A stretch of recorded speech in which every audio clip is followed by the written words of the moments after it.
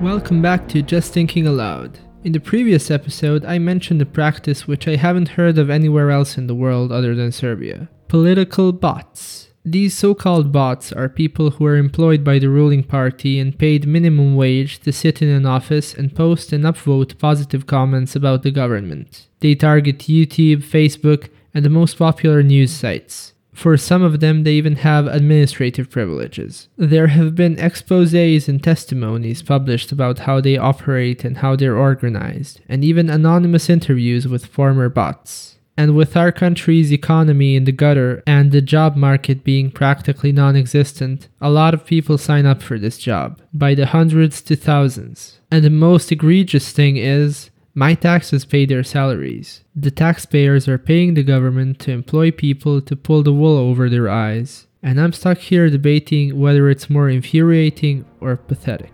Have you ever heard of such a thing elsewhere in the world? Leave me a reply on YKYZ.